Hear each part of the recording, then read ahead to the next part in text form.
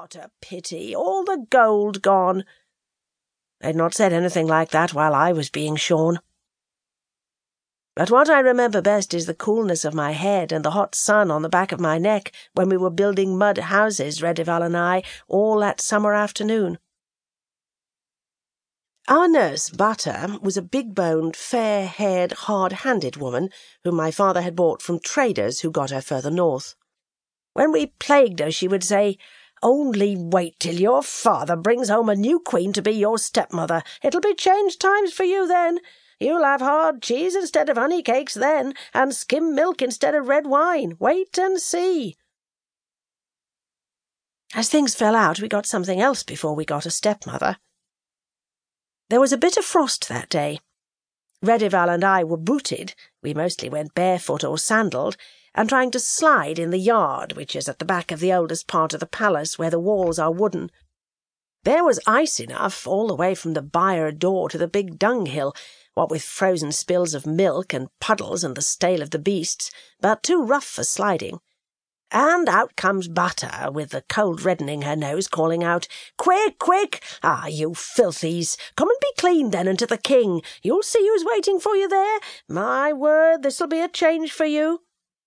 "Is it the stepmother?" said Redival. "Oh, worse than that. You'll see," said Butter, polishing Redival's face with the end of her apron.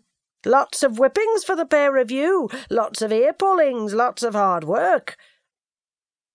Then we were led off and over to the new parts of the palace, where it is built of painted brick, and there were guards in their armour and skins and heads of animals hung up on the walls.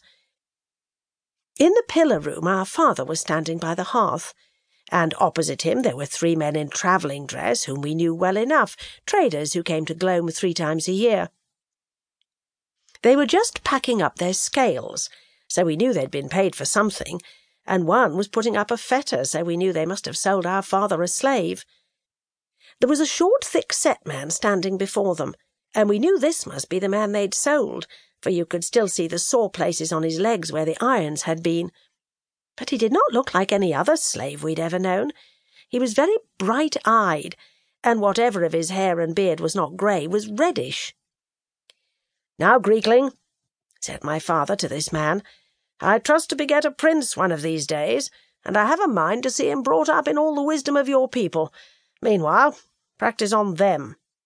He pointed at us children. "If a man can teach a girl, he can teach anything." Then, just before he sent us away, he said, "Especially the elder, see if you can make her wise. It's about all she'll ever be good for." I didn't understand that, but I knew it was like things I'd heard people say of me ever since I could remember. I loved the fox, as my father called him, better than anyone I had yet known.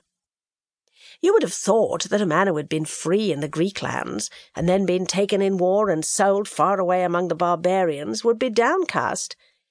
And so he was sometimes, possibly more often than I in my childishness guessed. But I never heard him complain, and I never heard him boast, as all the other foreign slaves did, about the great man he had been in his own country. He had all sorts of sayings to cheer himself up with. No man can be an exile if he remembers that all the world is one city, and everything is as good or bad as our opinion makes it. But I think what really kept him cheerful was his inquisitiveness. I never knew such a man for questions.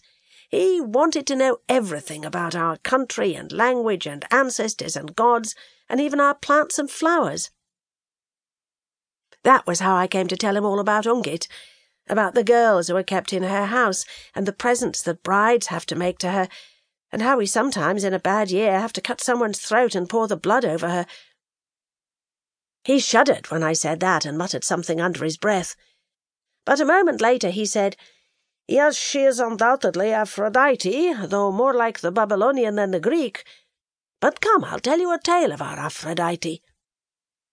Then he deepened and lilted his voice, and told how their Aphrodite once fell in love with the Prince Anchises while he kept his father's sheep on the slopes of a mountain called Ida.